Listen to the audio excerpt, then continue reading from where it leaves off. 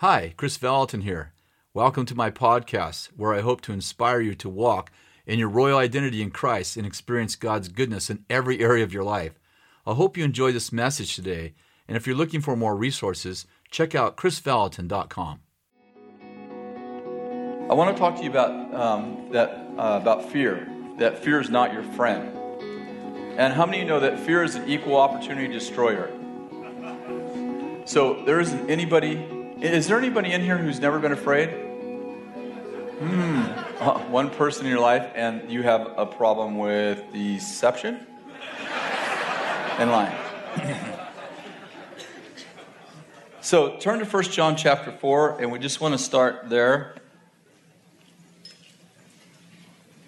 1 John chapter 4 says, "Beloved, don't believe every spirit, but test the spirits to see if they're from God. For many false prophets have went out into the world." I just want to begin by saying that fear is often a spirit. Paul wrote to Timothy and said, God has not given us a spirit of fear, but love, power, and a sound mind. Love, power, and a sound mind. And here 1 John says, "Beloved, don't believe every spirit, but test the spirits to see if they're from God. For many false prophets have went out in the world." Let's go down to verse 18. In verse 18 he says, "There is no fear in love, but perfect love," what? "Casts out fear, because fear involves punishment, and the one who fears is not perfected in love." So, how many of you understand that God is love? Okay, let's see. Let's try this again. How many understand that God is love? There we go. I thought I was still in the wrong country or something going on here. God is love, and if you love God and you understand the love of God and you know you're loved by God, perfect love casts out fear. So ultimately, fear says that I am not loved by God. Fear says God does not love me. Fear says something bad's going to happen to me.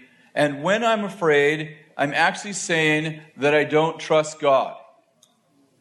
Okay, so let's just boil it down to what's wrong when I'm afraid? Well, at the core, obviously there's levels of this, but at the very core of my being, I actually don't know the nature of God. Because the nature of God is that He loves me. And if I understood how much He loves me, that it's indescribable, that He loves me beyond knowledge, that I can experience what I can't understand, that my heart can go places my head couldn't understand, that when God begins to love me and I begin to let God love me, and when I begin to assimilate the love of God, my brain's like, what's happening? Whoop, whoa, overflow.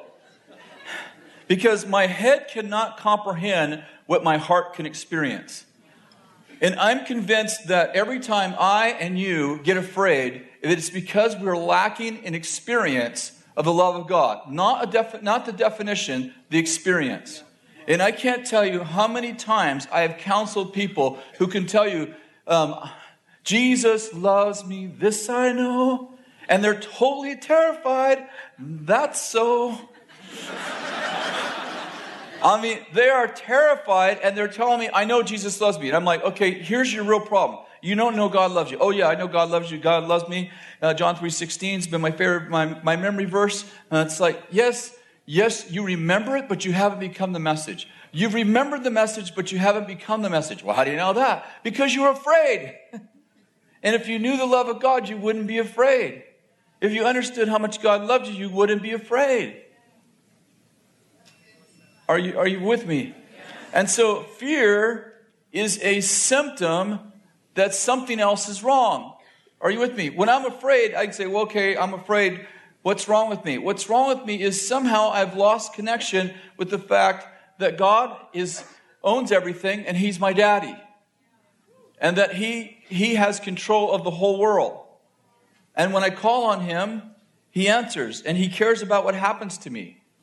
And so when I go into a situation, I get afraid, it's because I've forgotten who loves me and how much power He has. The worst thing that could happen in your life is that you die. And Jesus said, don't fear the person who can kill you, but only one who can send you to hell. Who's that? God. And he happens to love you, so he doesn't want to send you to hell. I was really tormented. This is many years ago, probably 10 years ago, with this thing I was going through, physical thing I was going through. And I had a friend who had been through a cancer surgery and was on the verge of death at one point in his life. In fact, his name was Bob. So I called Bob and I said, man, I'm really struggling. I said, when you went through that whole deal with cancer, I said, were you afraid? And he said, you can't threaten me with heaven. Can't threaten me with heaven. I said, so you were never afraid? He said, no, everybody wants to go to heaven, but nobody wants to die. And I'm like, okay. I'm going to go call someone else who will actually connect with me. Who will validate that I should be afraid right now. But actually, he really encouraged me. So let's turn to Nehemiah chapter 4. And these will be familiar passages in our lives. But I want to talk a little bit about fear and how to get past fear. I feel like this is really timely. How many of you are going through some high level of fear in your life right now? Wow, maybe at least 25-30% of our students. How many of you have ever been through high level of fear in your life? There we go. Kumbaya, Lord.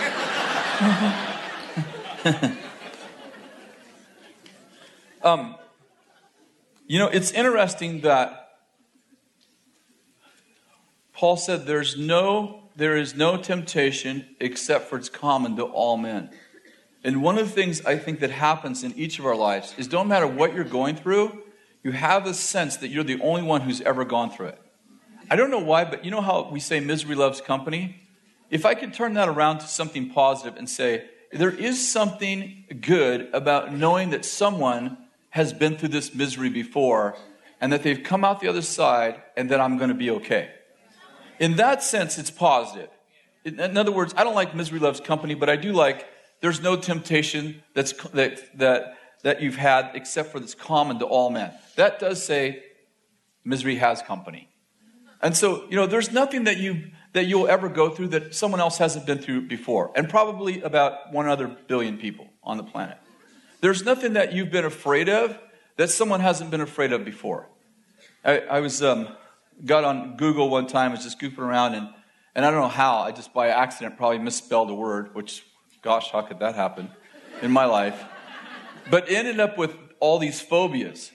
And, like the fear of this, the fear of that, the fear of this. And my goodness, they have names for fears I've never even known people could be afraid of. And so, there's nothing you could be afraid of that they don't have a Google for.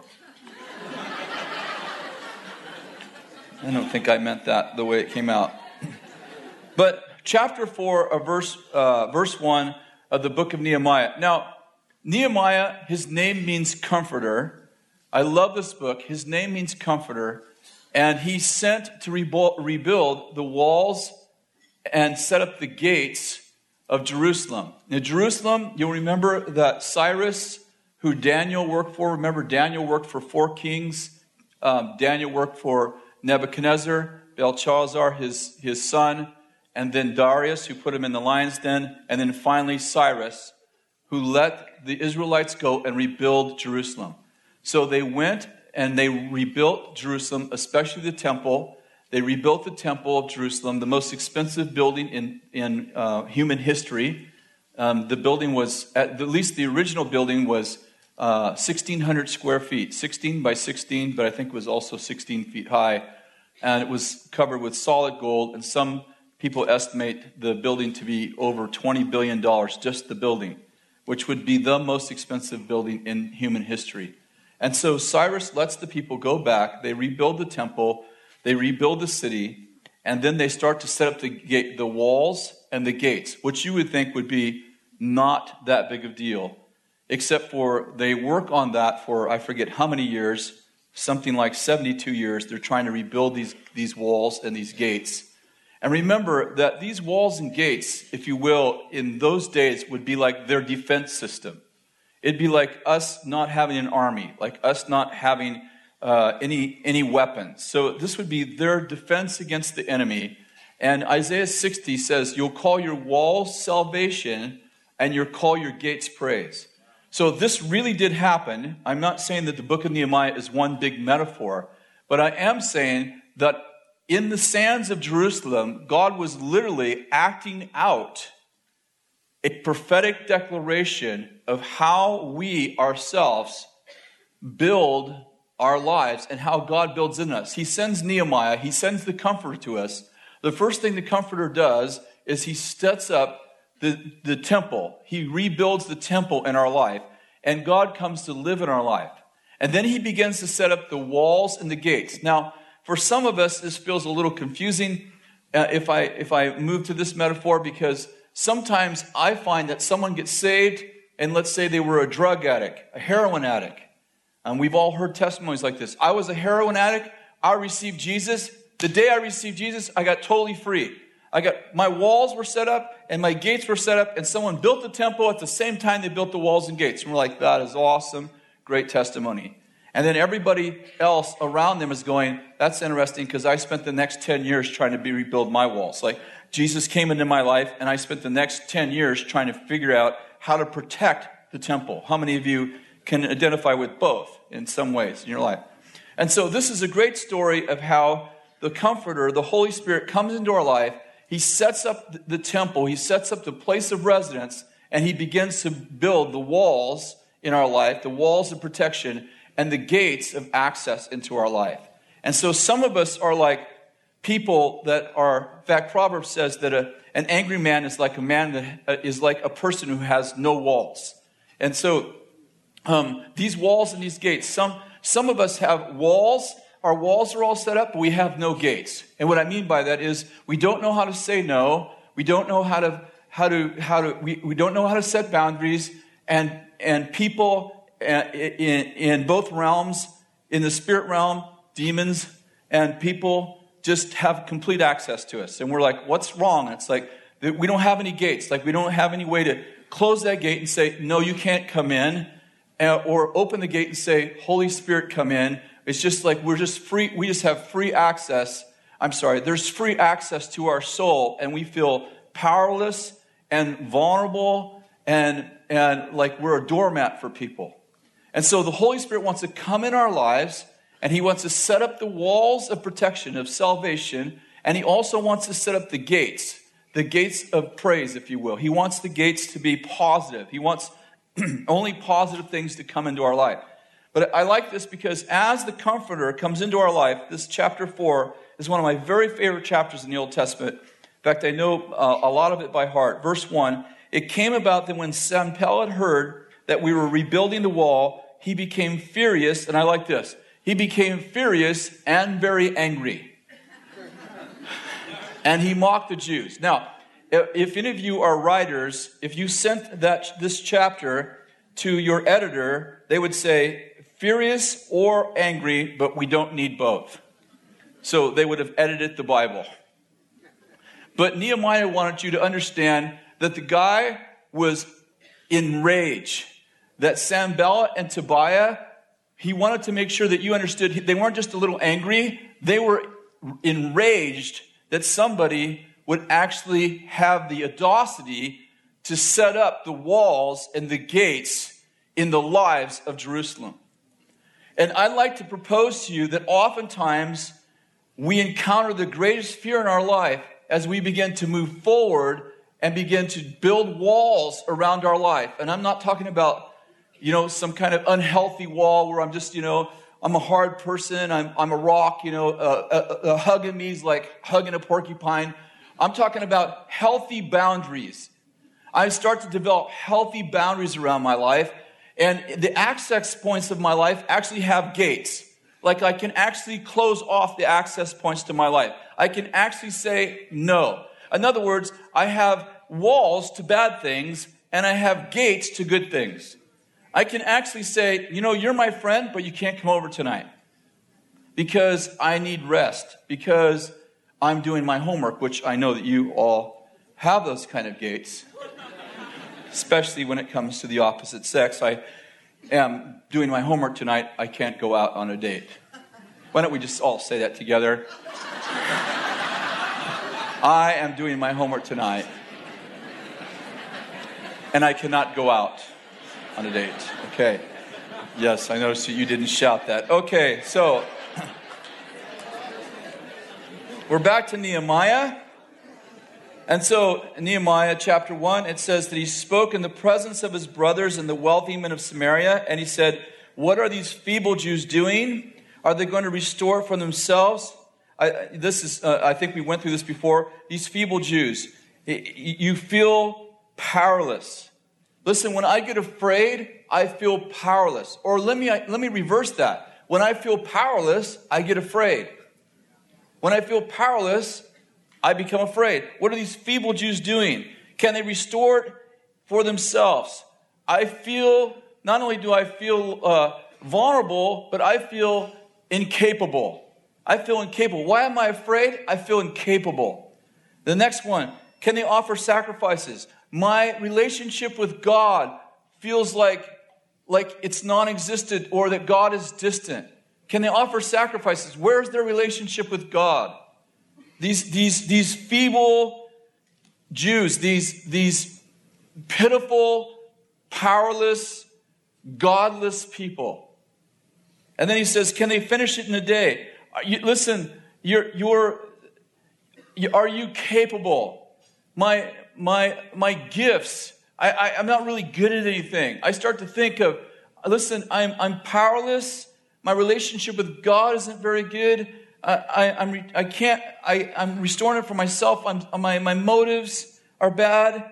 And not only that, can he finish it in a day? I don't really have the ability to do what God's called me to do. Can they revive the stones, even the dusty rubble, even the burned ones? And that has to do with my past. It's like I have such a bad past. The dusty, the burnt stones of my life. How many of you know that you're living stones? The burnt stones of my life represent the relationships that have gone bad in my life.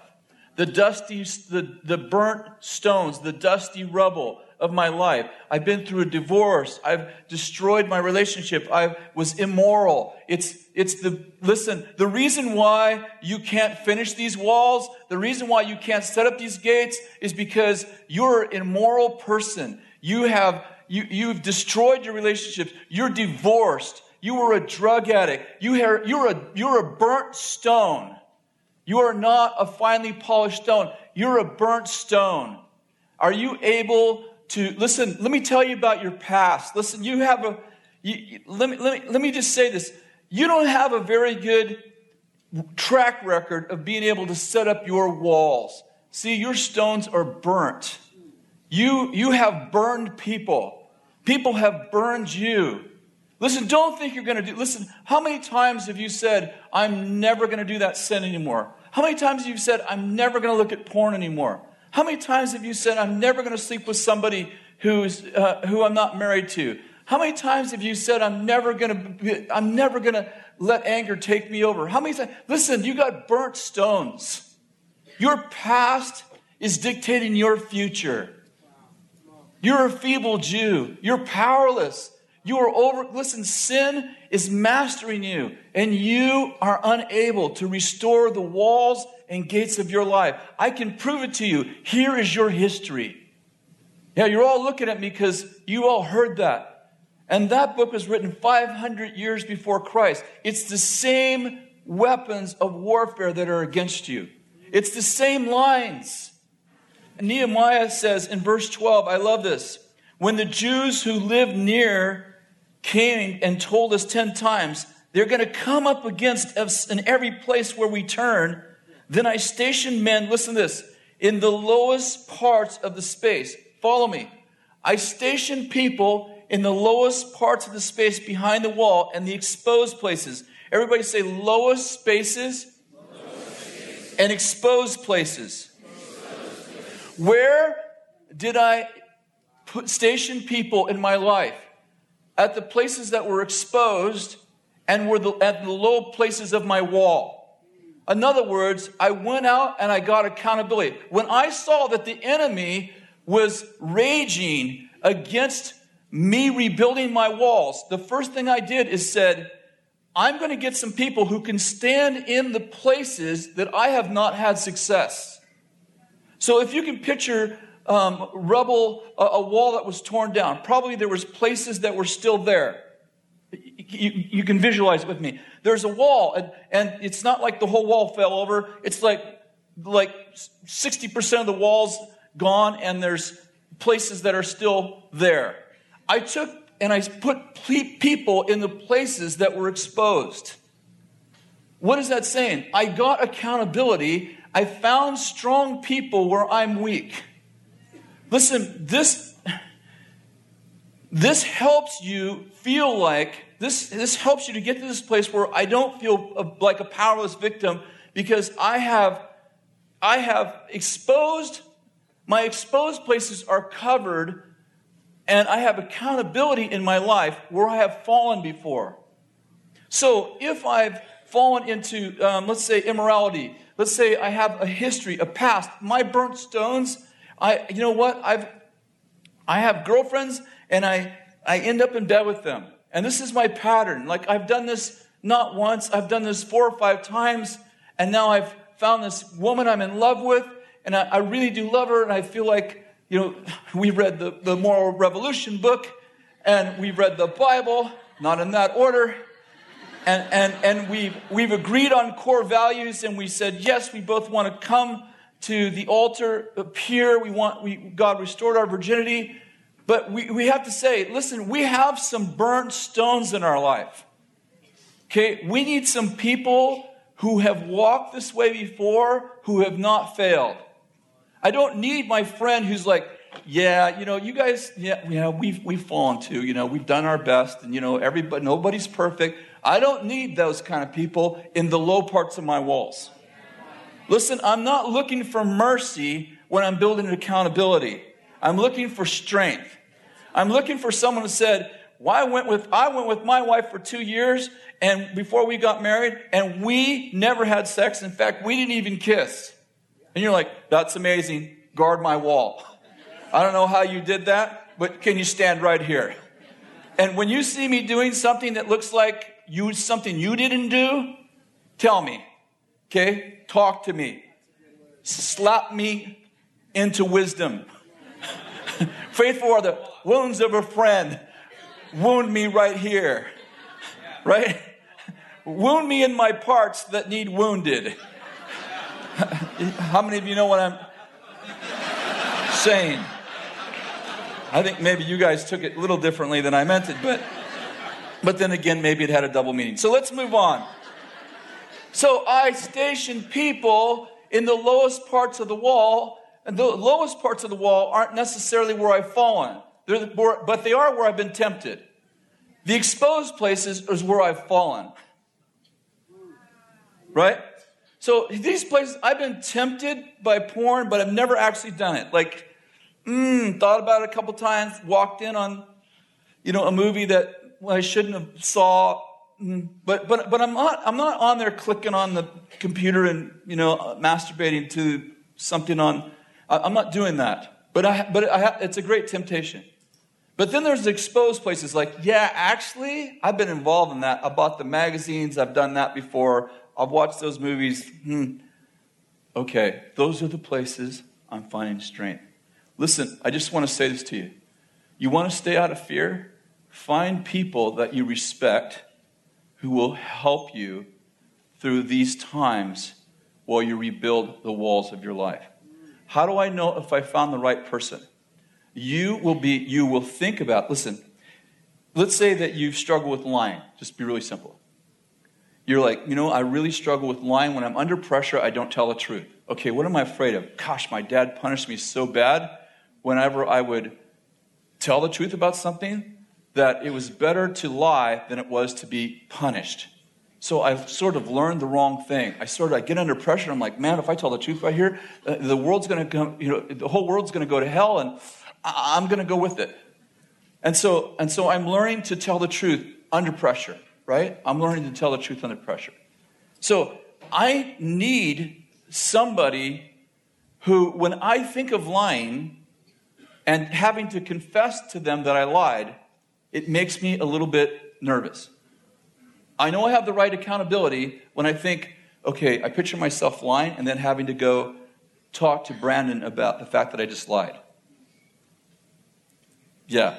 If I think, well, I wouldn't have any problem talking to Brandon, I'm like, yeah, well, that's probably because he's lied too.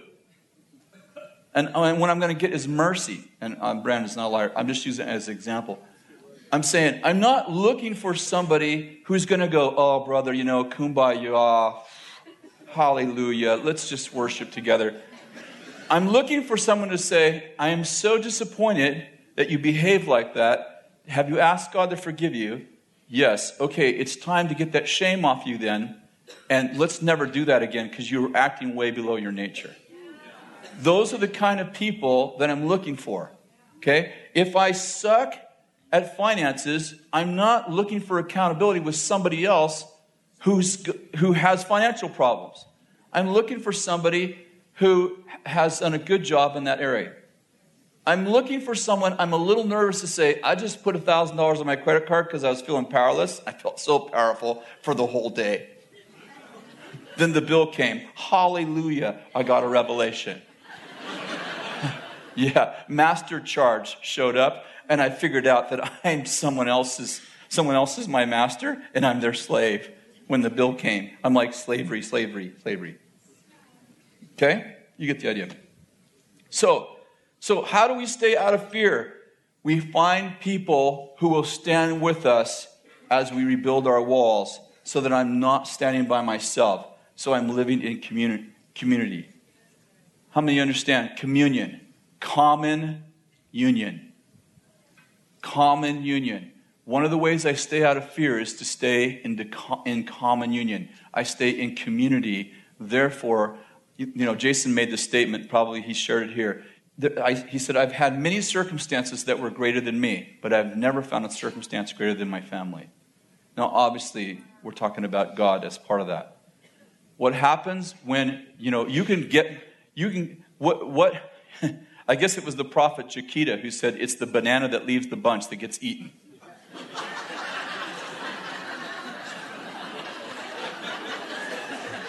What does the wolf do? He tries to get one of the sheep to wander off. There is you finally got it off. Some of you aren't going to laugh till you get home. You're like, Chiquita what? Famous. And I will eat an M&M to that.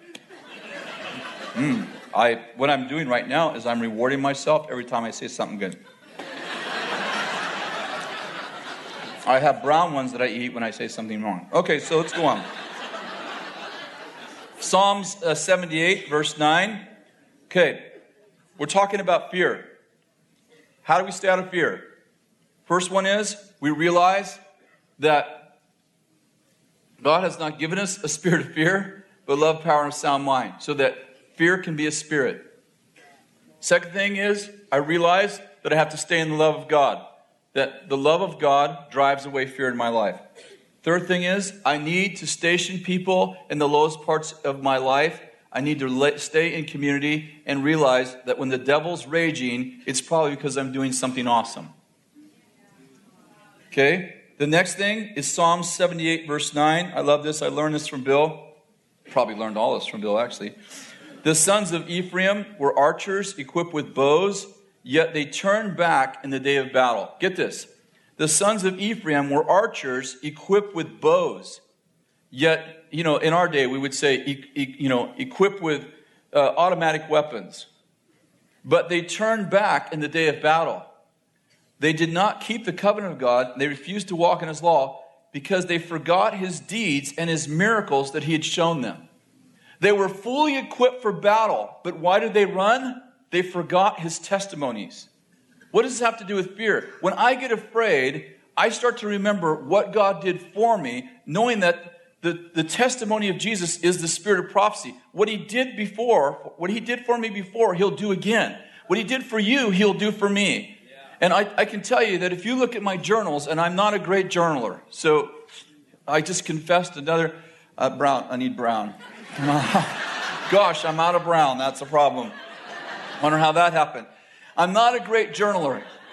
I'm concerned because I've kept my journals for my kids and my grandkids, and I think that someday, I would like each one of my kids and grandkids to have one of my journals. But, every once in a while I read through my journals and I think my kids are going to think that I was like clinically depressed because the only time I journal is when I'm not doing well.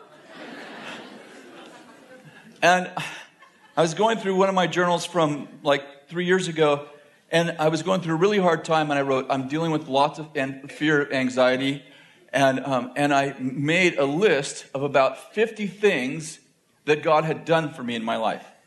So I physically wrote down the testimonies around the area that I was dealing with, and it would happen to be a physical thing. I was going through some physical problems, and I wrote down 50 other times I thought I was going to die from things and did not.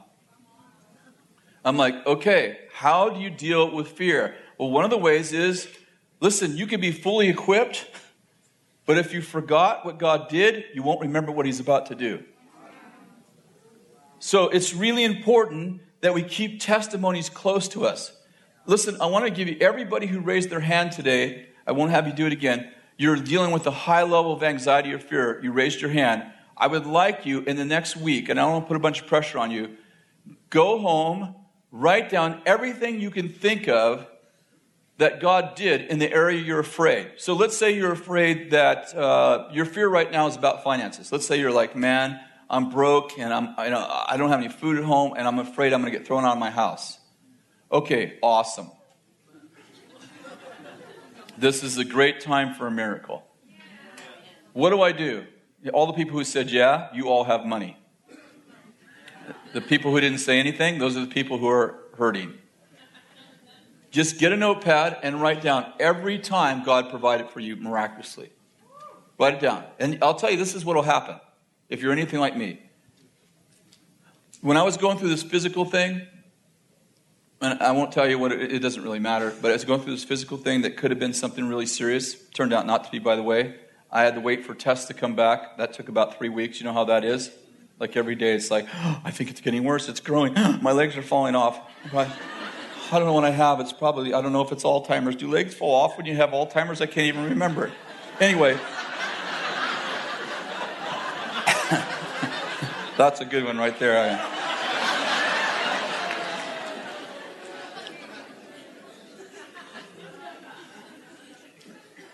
When I went to write a list of everything that God, every time God had healed me, or every time I've been afraid and it turned out to be nothing, I sat there for about 20 minutes and couldn't remember the first one. You know why? I'm in the wrong mode. I'm in fear mode. I'm not in faith mode. See, in fear mode, I can't remember anything God did. So what's happening is that I have to get my spirit to get out of fear mode and into faith mode. And how do I do that? I force it to think about the works of God. And so I'm sitting there and I'm like, okay, I can't think of, man, I really can't think of one time when God ever healed me. And then pretty soon I'm like, I remember I had this problem with my knee. I could hardly walk. And Bill said, there's someone here with a problem with their right knee. And instantly I didn't feel heat. I didn't feel anything. But instantly the pain went away. And from that day on, the swelling was gone. And I played basketball the next day. And I was fine. I'm like, I wrote that down. Then I started thinking about, I had a hernia that God healed. God healed my hernia. I wrote that down. And pretty soon, now what's happening? I've switched to faith, and now I can remember. Faith remembers. Are you with me? And I ended up with, I think like 40 or 50 different times through my life, from my childhood, when things happen in my life, you know how you get totally freaked out. You're like, this is going to be bad. I'm going to go to the doctor. I'm going to say, you got cancer all through your body. You got 3 minutes to live. Well, now you got 2. Do you ever have that freak out? You're like, I'm going to go to the doctor. I don't, and then the doctor sends you to the specialist. Then I'm going to die for sure. Probably you got 2 minutes to get to the specialist because you only got, a minute and a half to live, Specialist means like, I can't figure out what's wrong with you because it's so serious. I'm like, I've been to the specialist many times. So I can't think of any testimonies when I'm in fear mode. So I force my mind, called transformed in Romans 12:1. That's good. I'll eat to that. I transform my mind. That was a good one. Transform my mind by forcing it to think from faith. I'll tell you this. Every board meeting that we have here, that we have once a month about finances, we start with an hour of testimony. We don't want to talk about our finances without talking about what God did already. Otherwise, we start building on our provision instead of his vision. We reduce what we can do down to the money we have in the bank instead of according to what he's done for us in the past. So we share testimonies. We start every staff meeting with testimonies. In fact, staff meetings are actually mostly testimonies. It's usually an hour and a half of testimonies. Very seldom. In fact, I just went to a Bethel Media meeting, and the first agenda was testimonies. I mean, we're talking about media department, and we're talking about the victories of the media department before we talked about the problems. And I'm over there to talk about problems. But we're not going to start with problems. We're going to start with the victories. When you start with victories, it's amazing what kind of solutions you come up with for problems. But when you start from problems, it's amazing how fear can grow. That's a good word, Chris. Good. Yeah. Okay. We're back to Nehemiah, chapter 6. How many of you know the book of Nehemiah fairly well? Okay. How many of you are dealing with some level of anxiety? A little anxiety or a lot? Would you raise your hand, please? Okay, Nehemiah. You should read Nehemiah. If you're super busy, and I understand you got a lot of reading to do, I would read Nehemiah chapter 4 and chapter 6. If you don't have time to read the whole book, which I understand you have a lot of reading right now. I would read chapter 4 and chapter 6. I'm telling you, it's like a prescription. I read them all the time. When I get afraid, I go back to chapter 4, and I'll read through chapter 4, and I'll read through chapter 6. I love these two chapters. Now, here, let's just go to verse 1. Now, when it was reported to Sanballat, Tobiah, and the Gershoms and the Arabs, and Gershom the Arab, and to the rest of the enemies, that I had rebuilt the wall, and that no breach remained in it, although at the time I had not set up the doors in its gates. Okay, so now, what's happening? I got my walls set up, but there's still access. There's still access to my soul through the gates, right? I still don't know how to say no to my friends. I still don't know how to say no to anything. I don't know how to. I have no manager over the gate of my life. I'm overcommitted constantly. I don't want to hurt anyone's feelings. There's just full access to, I don't know how to say, I can't go out tonight. I don't know how to say, no, I can't actually do that. I don't know how to say, I'm going to. I can't, I'm constantly overcommitted because I'm afraid that you're going to reject me. So the walls are up, but the gates of access are still not set in place. And he says this, then Sanballat, verse 2, Sanballat and Gershom sent a message to me saying, come, let us meet together in Cherim in the valley of Ono. Now, if you go down to the valley of Ono, you will figure out why they called it Oh No. It's interesting because Ono actually means plain. It means ordinary, halfway, mediocre. Come and meet me in mediocre. Come and be a mediocre Christian. Listen, it looks like you got your walls up pretty well. It's awesome. Let's negotiate. Let's not put up the gates. Let's not be radical, okay? Let's be mediocre. They wanted to meet me in plain, in ordinary. But he said this, but they were planning to harm me. So I sent messengers to them saying, I'm doing a great work and cannot come down. I want you to all say this. I am doing a great work. And I can't come down and talk to you. This is awesome. When the enemy starts to harass you, you need to say, listen, I don't have time to talk to you. I don't have time to think about you. Actually, I'm so busy working for God, I don't have any time to talk to you. See, it isn't always like, okay, warfare isn't always, I'm going to go after that demon. Sometimes the greatest warfare is, I'm going to go after God. I don't even have time for demons because I'm so busy with God. And so he says this to him. So I sent messengers saying, I'm doing a great work for God. Verse 4, they sent messengers to me 4 times in the same manner, and I answered them in the same way.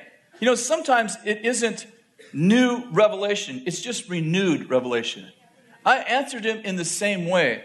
You know, Jesus, take your net and cast it on the other side. We've been fishing all night. Listen, we've already done this. How many of you understand that it isn't always new stuff that gives us a breakthrough? Sometimes it's just renewed stuff. Sometimes it's just doing again what you've already done before. Sometimes it's Luke 18. You just persevere. You just keep chopping away at it. It's like you don't know when the tree's going to fall. I remember when we were in Weaverville, we used to heat with wood. And we would split these great big logs. You know, we would cut up all the small ones, and then we'd have to split these great big logs. And I remember being a flatlander, that's most y'all, people who, you know, greenhorns, you don't know what you're doing. And I was with this mountain man, and a mountain man is 25 years or more in the mountains. You have to live 25 years or more to even qualify to be a mountain man. Otherwise, you're still a city slicker in jeans.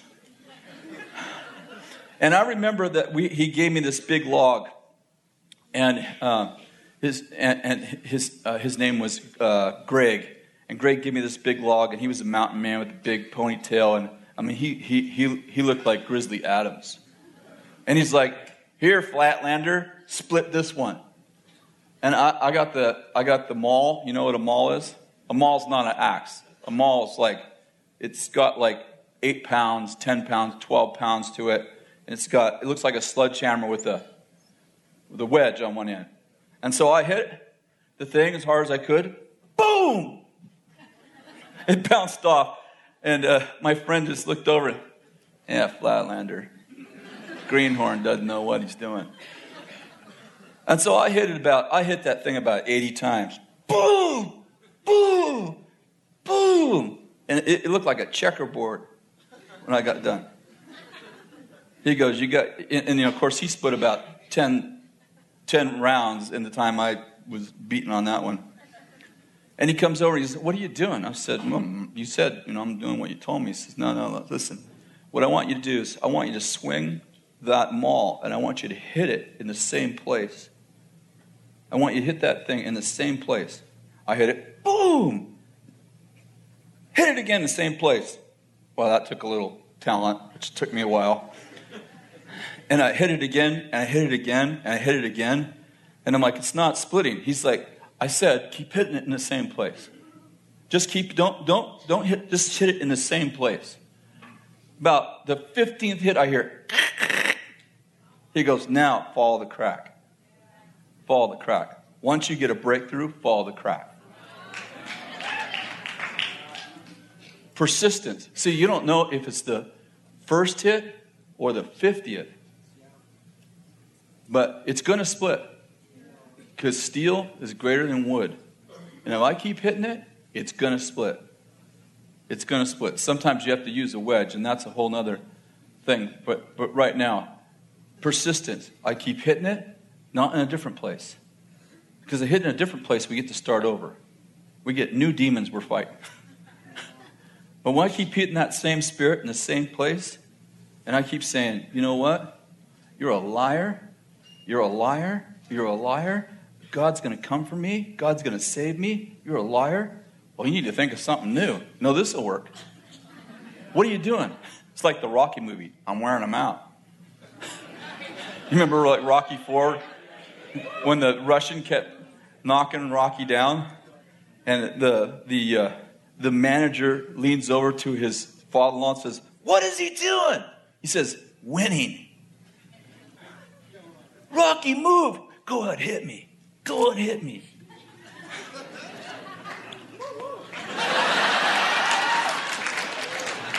You can learn a lot from a Rocky movie. You know, we are the rocks, living stones.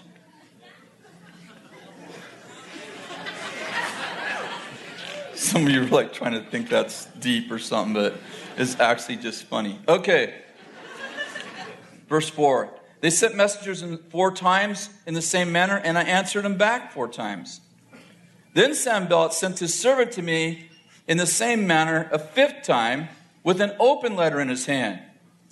It is written, it's reported among the nations, and Gershom says that you and the Jews are planning to rebel. Therefore, you're rebuilding the wall. And you'll be their king according to these reports. You have also appointed prophets to proclaim in Jerusalem concerning you a king in Judea. Now it will be reported to your king according to these reports. So come now and let us counsel together. Then I sent a message to him saying, such things you are saying have not been done, but you are inventing them in your own mind. Plain English, you're crazy. Verse 9, for all of them were trying to what? Frighten us. All of them, what was the goal? They were trying to frighten us. They were saying they will become discouraged. They were trying to frighten us so that they will become discouraged. How many of you are discouraged?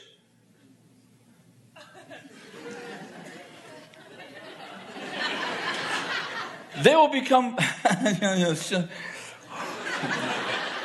For they were trying to frighten us, thinking they will become discouraged with the work and it will not be done. And here's Nehemiah. I love Nehemiah's prayer life. Now, God, strengthen my hands. Amen. No long prayers in Nehemiah. Just done. I prayed. It's done. Then I entered the house of Shemaiah, the son of Delilah, the son of... who was confined at home. These guys need to get some new names. And they said, let us meet together in the house of God within the temple. Get this, within the temple. Everybody say within the temple. Let us close the doors of the temple, for they are coming to kill you. They are coming to kill you at night. I call this the homeschool spirit. Hey, wait. You didn't let me finish. Listen, if you were homeschooled, that's awesome. If you were homeschooled, so little Johnny, the world won't hurt little Johnny. I'm like, well, I don't know what little Johnny's going to do when little Johnny gets out of homeschool and gets exposed to the world. But I have no problem if your mom is teaching you how to be a Holy Spirit terrorist, and your house is like a terrorist training cell. And your parents are training all the little children how to destroy the works of the devil. That's awesome. But I do have a problem with, we're going to put little Johnny in a bubble. Oh, we sent him to Christian school, but even the Christians were too mean. I'm like, oh, please, can we stop this nonsense?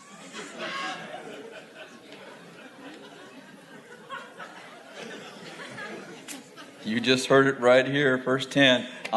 That's red one. My kids were not homeschooled. They went to a Christian school with 30 kids in it. And they got themselves an education. Then they went to high school, a secular high school. A little cultural shock. The cuss there.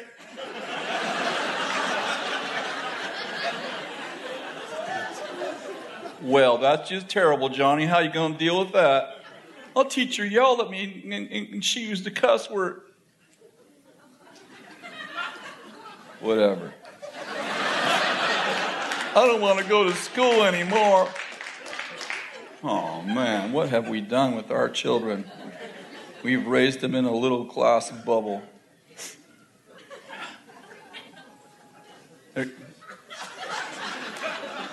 I am so sick of Christians hiding in the temple. That ain't going to cool me down, lady. I'm mad. Thank you. I'll tell you what, once you get saved, the devil wants you to stay in church. Just stay in the church, man. Go 4 times a week, you know. We just need you to stay inside the building and don't bring any of that stuff you're learning out of here and screw up the world with the stuff you're learning. I'm so tired of overprotected Christians. Fragile believers. Huh. I'm working for a boss. He's a rageaholic. Awesome. I want to quit and go to work for the church. It's worse around here. Should try working for me. Brown one.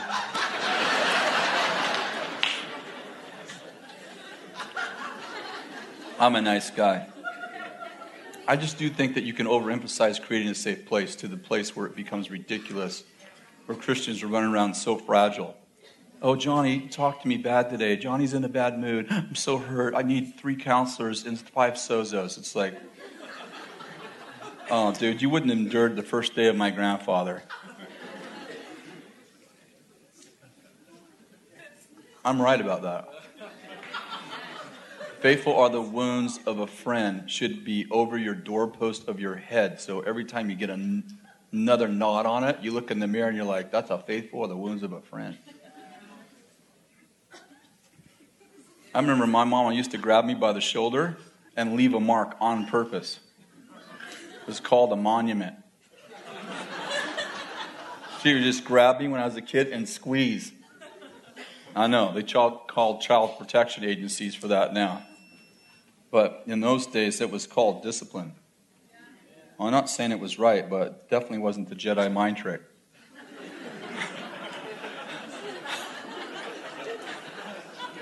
My mom would say, when I get you home, like we'd be in the store and I'd be messing up, she'd say, when I get you home, and your father gets home, it's going to get very ugly. And I would spend the next 2 hours trying to talk her into not telling my dad. I feel so much better.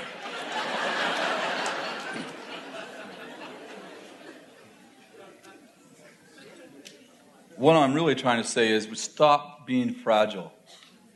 You are not fragile. I feel fragile. It's a lie. It's a lie. If Paul and Silas can be in the lowest dungeon, prison, the lowest places in a dungeon, and can sing praises to God, you can endure your stupid boss who doesn't know how to speak anything but Egyptian. You can handle it. You can handle it. I don't feel like I can. You can. And who knows if you might come to Christ through there. Well, how do I know if I'm supposed to leave? Well, you'll know you're supposed to leave when you're not afraid to stay. I don't know if you got that. I'm not going to let fear drive me out of someone's life. I tell you that. If you scare me, I'm about to stay in your life for a long time. None of you scare me.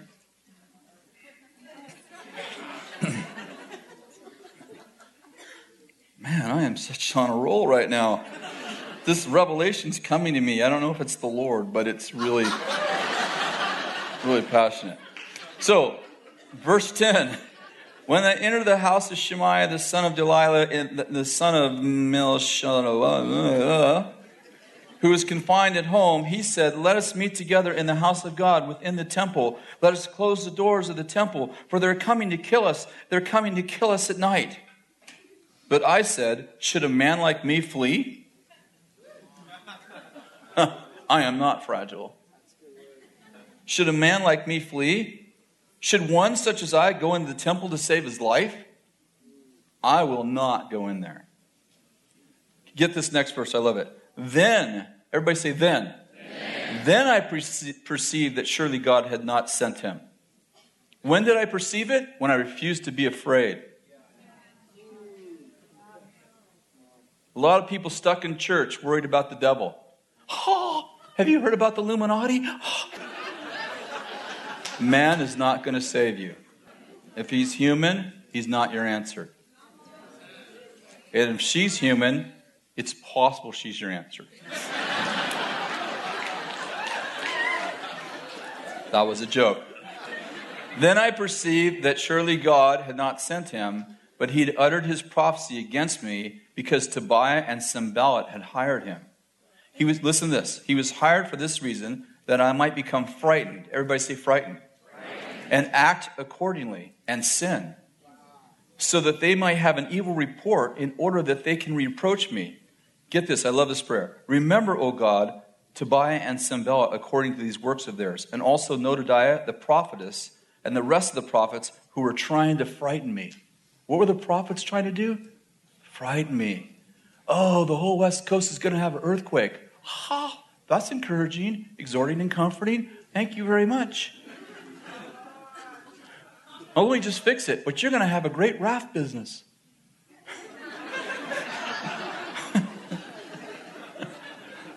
What were the prophets doing? Trying to frighten me. How many of you understand when you have prophetic ministry that instills fear, it's the wrong spirit? I love this. Verse 15. So the wall was completed in the 25th month of Elul in 52 days. What they couldn't do in 72 years, they did in 52 days. When all of our enemies heard of it and all the surrounding nations saw it, they lost their confidence, for they recognized that this work had been accomplished with the help of God. That just rocks. When is fear going to be out of your life? When you press through when you cross over the chicken line and you just keep going. You know, when I walk through the valley of the shadow of death, I walk. I don't sit down. I don't build a house there. There's like, when I sit down in the valley of the shadow of death, no, you lie by the still waters. Hello? You lay in the green pastures, but you walk in the valley of the shadow of death. Sometimes you just got to keep walking. Well, I'm scared. Just keep walking. What do I do right now? Keep walking. I'm still scared. Well, walk until you get out of scared. I've done that. You haven't done enough. How do you know? The log hasn't split. Just keep walking. I just want to stop right here. Don't stop right here. You're in the valley of the shadow of death. This is not the green pastures. This is not the still waters. This is not the place to build a home. This, it shall come to pass is one of the most used phrases in the Gospels. It has come so it could pass. Right? It has come to pass. What do I do if I'm in the shadow of the valley of death? Keep going. If you see a shadow, it means there's a light. That means you're under the wings. It feels dark in here. Awesome. Keep walking. I'm not against counseling. I'm not. I think Jason and Danny, some of our team, I don't want to dishonor anybody. I mean, we have great counseling here. But listen, you can't hide in the counselor's office. At some point, you have to get what they told you and go out there and do it. You know what? 45 counseling sessions about being afraid to fly isn't going to fix your problem till you get on the plane and fly. Well, I feel scared to get on a plane. You're going to feel scared the first time, the second time, the third time. When is it going to stop? When it stops. You keep flying till it stops. What if I'm afraid 20 times? Then fly 21. Just keep going till you're not afraid anymore. Well, I'll talk to my counselor. Well, have him go with you then.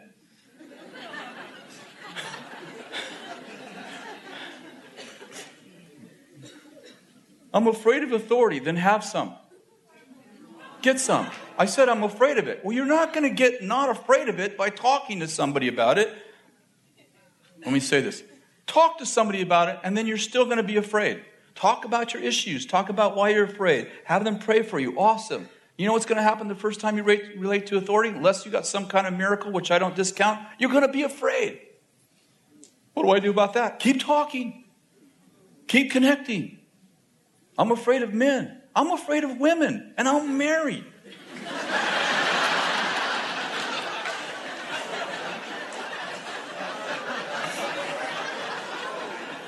I don't know if that was really the answer I was looking for, but...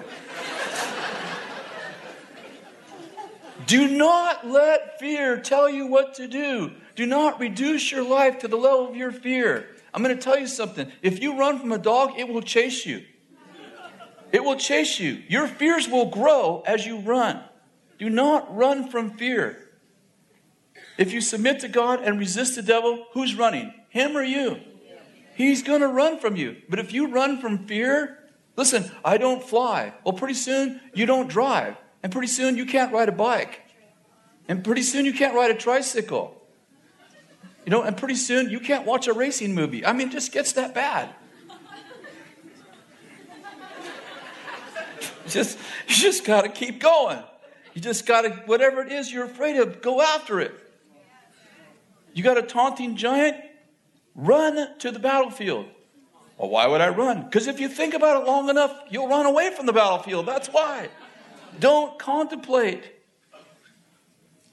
Don't think about how big the giant is. Well, he looks pretty big right there. You keep thinking about him, he grows. Isn't it true, though? Think about your problem. Watch how big it gets. Well, I'll tell you, he's getting bigger all the time. I know he's getting bigger all the time. And you know what? The problem isn't that he's getting bigger. It's that God's getting littler, and so are you. That's a good word, Chris. Thank you very much. That's a good word.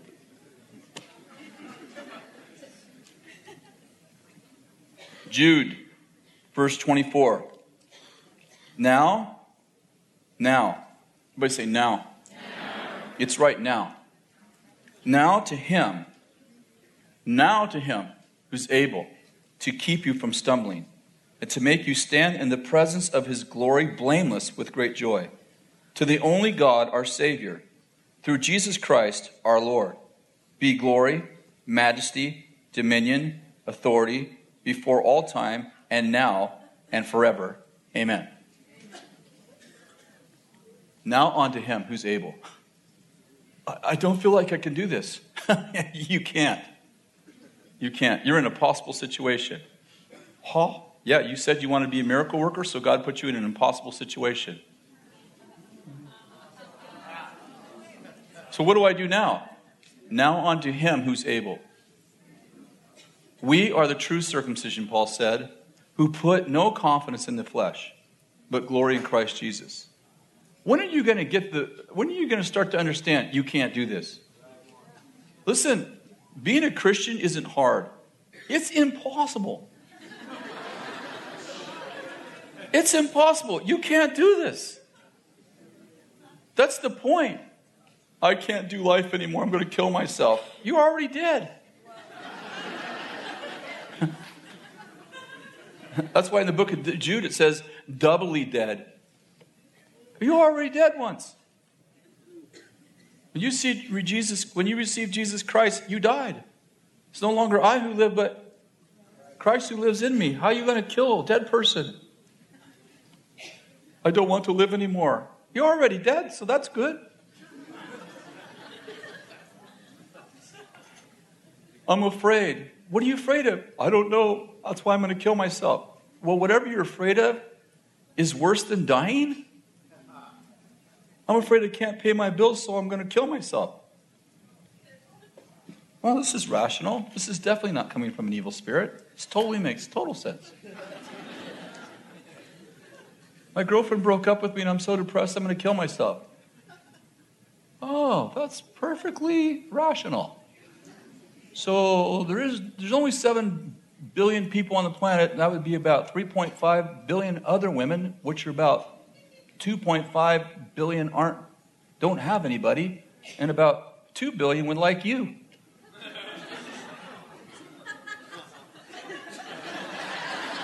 Sorry, ladies. You can reverse this and make it a man, you know? It's just like, what I'm trying to say is fear will make you completely irrational. It'll make you completely irrational. I'm afraid that I can't pay my rent, so I will go kill myself. Oh, makes perfect sense. And then I'm afraid to die. So I might as well pay my rent.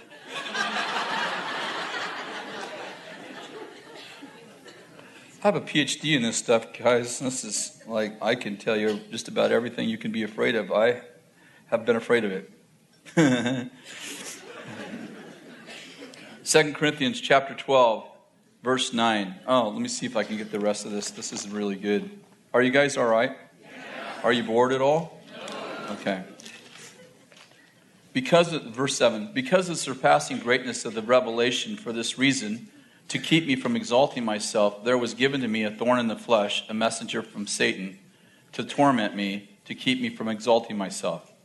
Concerning this, I implored the Lord 3 times that it might leave me. Verse 9, and he said to me, my grace is sufficient for you, for power is perfected in weakness. Most gladly, therefore, I'd rather boast about my weakness, so that the power of Christ may dwell in me. Therefore, I am well content with weakness and with insults and with distress, with persecutions and with difficulties for Christ's sake. For when I am weak, I am strong. Anyone feeling weak? You're strong. That's just a good word right there. Isaiah 54:14. In righteousness you shall be established. You will be far from oppression, for you will not fear, and from terror, for it will not come near you. Get this. In righteousness you shall be established. You will be far from oppression, for you will not fear. What happens if you do fear? Oppression will be near you. Oppression has friends. Fear has friends. Did you get that? Like, you don't want to get afraid because oppression comes near. I feel oppressed. Were you afraid first? You probably were. You opened the door of fear and oppression comes in your life. What do? Stop being afraid. I don't feel like I can stop. Then start loving God. Sometimes I can't stop being afraid, but I can start loving God. And perfect love casts out fear. Sometimes I can just worship. I don't feel like worshiping. That's why it's a sacrifice. It's called a sacrifice of praise, because I don't feel like doing it. And I go, God, you're amazing. You're awesome. Actually, I don't feel that way at all, but I know it's true. I know it's true. And so, I enter his gates with thanksgiving. That's my response to God's acts. I enter his courts with praise. That's my response to God's attitudes, his personhood. I enter his gates with thanksgiving. I enter his courts with praise. My response to God's attributes. And then I worship at his feet. My response to God's presence. My response to God's actions, my response to God's attitudes, and my response to God's presence. If I get really afraid, sometimes I just have to go someplace, like sometimes it's the bathroom, lock the door, and just go, God, I thank you. And he's like, what are you thanking me for? I can't think of one thing right now. Okay, I'm thankful because I paid the rent this month. I'm thankful that you gave me money for the rent. I'm thankful that you gave me a great wife. I'm thankful for my kids. Pretty soon, God, I'm thankful, and it's rushing in on me. And so at first, I'm thankful for his actions. And pretty soon, I'm thinking about his actions, and I'm thinking, God, I'm so thankful you paid the rent. I was afraid, and you paid the rent for me. I'm thankful for your actions. God, I'm thankful that you saved my soul. I'm thankful that you took care of my dog. God, I'm thankful that you got me an apartment. God, I'm thankful. And pretty soon I'm saying, God, you're so wonderful for doing that. God, you are so compassionate. I didn't deserve that. Remember, I was angry with you and you paid my rent anyway. And what am I doing? Now I'm recalling not his actions, but his attitudes. I'm recalling why he did what he did. And pretty soon, no longer am I thanking him and praising him, but soon I'm worshiping him, which is my response to his presence. But if I can't get through the gates of thanksgiving, I'm probably not going to get into the holy place of presence. So one of the best ways to get rid of the presence of the devil is to bring in the presence of God. They don't get along at all. Are you with me? I'm really tormented. Okay, I've been there, done that, got the t-shirt, the video. They made a movie out of it, and I wrote a book about it. What do? I wake up in the middle of the night tormented. Well, here's a few clues. First thing I would do is I'd get my journal out, and I would write down every good thing you can think of in your life that God's ever done for you. I can't think of any. That's what we're trying to do. Shift mindset. Okay, I did that. I'm still afraid. I got 50 things written down. I'm still afraid. Okay, great. Next thing I would do is I would take those things and I'd start giving thanks for them. Okay, so now I got a list to give thanks for. And I mean simple things. It may be you got a flat and someone pulled over to change it for you. I just mean that. I just mean that whatever you're really thankful for, not pretend things. Oh, I got a flat yesterday. A guy pulled over, changed my flat, made it to school on time. God, I'm thankful for that. I don't know how much of that you were involved in, but if you see the birds of the air fall and you care about that, probably you were involved in that. I thank you for that. And I said, what's the next one? The next one is, I was sick and I felt like that was going to be a 3-day sickness and it lasted only a day. Not a big thing, but you know what? 3 days sick was a lot worse. I thank you for that. And I'm looking at, and pretty soon I don't have to look at my list. I'm thinking of them. I'm remembering them. It's the middle of the night and I remember them. And you know what's happening? Anxiety is beginning to lift.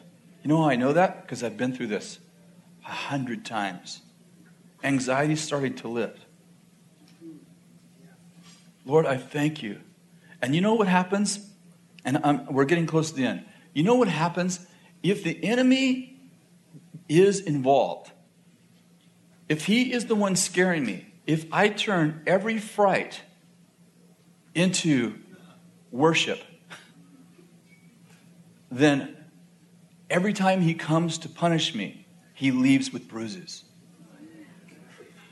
If he learns, and listen, the devil's insane, but he's not stupid.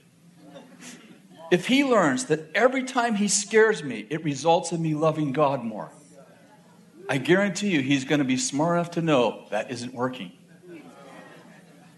If every time he bugs me at night, I wake up and instead of going, I'm afraid, I go, Jesus, I thank you. Where's my list? Oh, you know what? If I don't have a list, I just grab my Bible and I just read. Let me just read out loud. Hey, let me read the book of Revelation right here with the pit and the beast.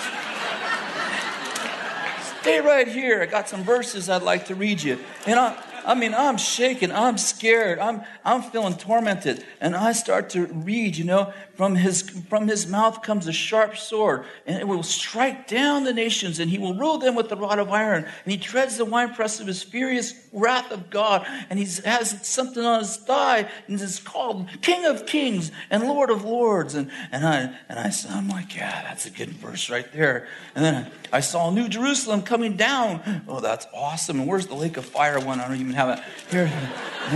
Yeah, I'm going to get the lake of fire one right here somewhere. It's in here.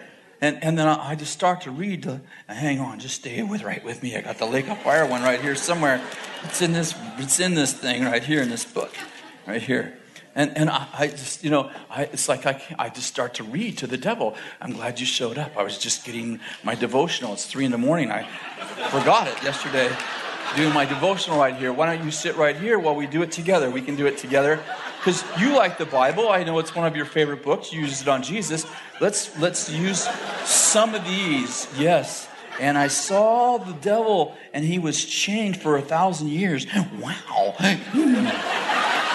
You're going to be chained for 1,000 years. Wow. Ooh, wee.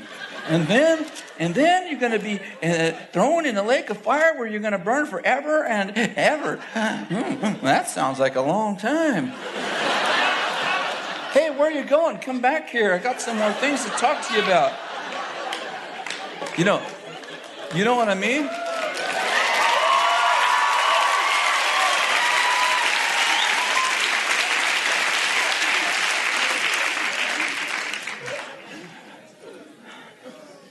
That's just a good word right there. I'm going to finish with this verse. I'm just going to read it to you. Listen to this. You ready? Joshua chapter 1. I used to get up in the middle of the night when I was tormented, and I would read these verses. Now it came about after the death of Moses, the servant of the Lord, that the Lord spoke to Joshua, the son of Nun. I like that. I'm sure it means something else. It just sounds like he's a son of a nun. It isn't. I understand some Hebrew deep thing, but I don't know what it is because I hardly know English. And verse 2, Moses, my servant, is dead. Now, therefore, arise and cross this Jordan, you and all this people, to the land which I have given to them, to the sons of Israel. I love this. I'm not giving it to you, Joshua. I'm giving it to them. You're not living for yourself, Joshua. You're living for somebody else. Get off your butt and start producing. Every place in which the sole of your foot treads, I have given to you, just as I spoke to Moses. From the wilderness of this Lebanon, even as far as the great river, the river Euphrates, and all the land of the Hittites, and as far as the great sea, towards the setting of the sun will be your territory. No man will be able to stand before you all the days of your life. Just as I have been with Moses, I will be with you. I will not fail you, nor will I forsake you. Be strong and courageous, for you shall give this people possession of the land which I swore to their fathers to give them. Only be strong and very courageous. Be careful to do all according to the law which Moses my servant commanded you. Do not turn from it from the right to the left, so that you may have success wherever you go. This book of your law, this book of the law shall not depart from your mouth, but you shall meditate on it day and night, so that you may be careful to do according to all that's written in it. For then you shall make your way prosperous, and then you will have success. Have I not commanded you? Be strong and courageous. Do not tremble or be dismayed, for the Lord your God is with you wherever you go. Amen. Stand.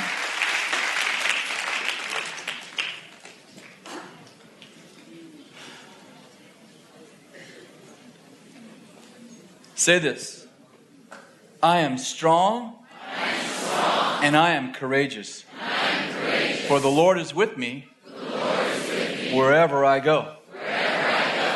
And when I meditate on the Lord, on His works, on His word, on His deeds in my life, I make my way prosperous. And I bring other people into their promises. For I was born to be successful. I will not be afraid. I will not be tormented. And I will not be driven out of the land of my promises. And I will not stand by and be punished when I've been called to be victorious. In Jesus' name, amen. Thanks so much for listening to my podcast. If you want to find out more, read my blog or listen to the previous podcast episodes. Go to chrisvallotton.com. Have an awesome day.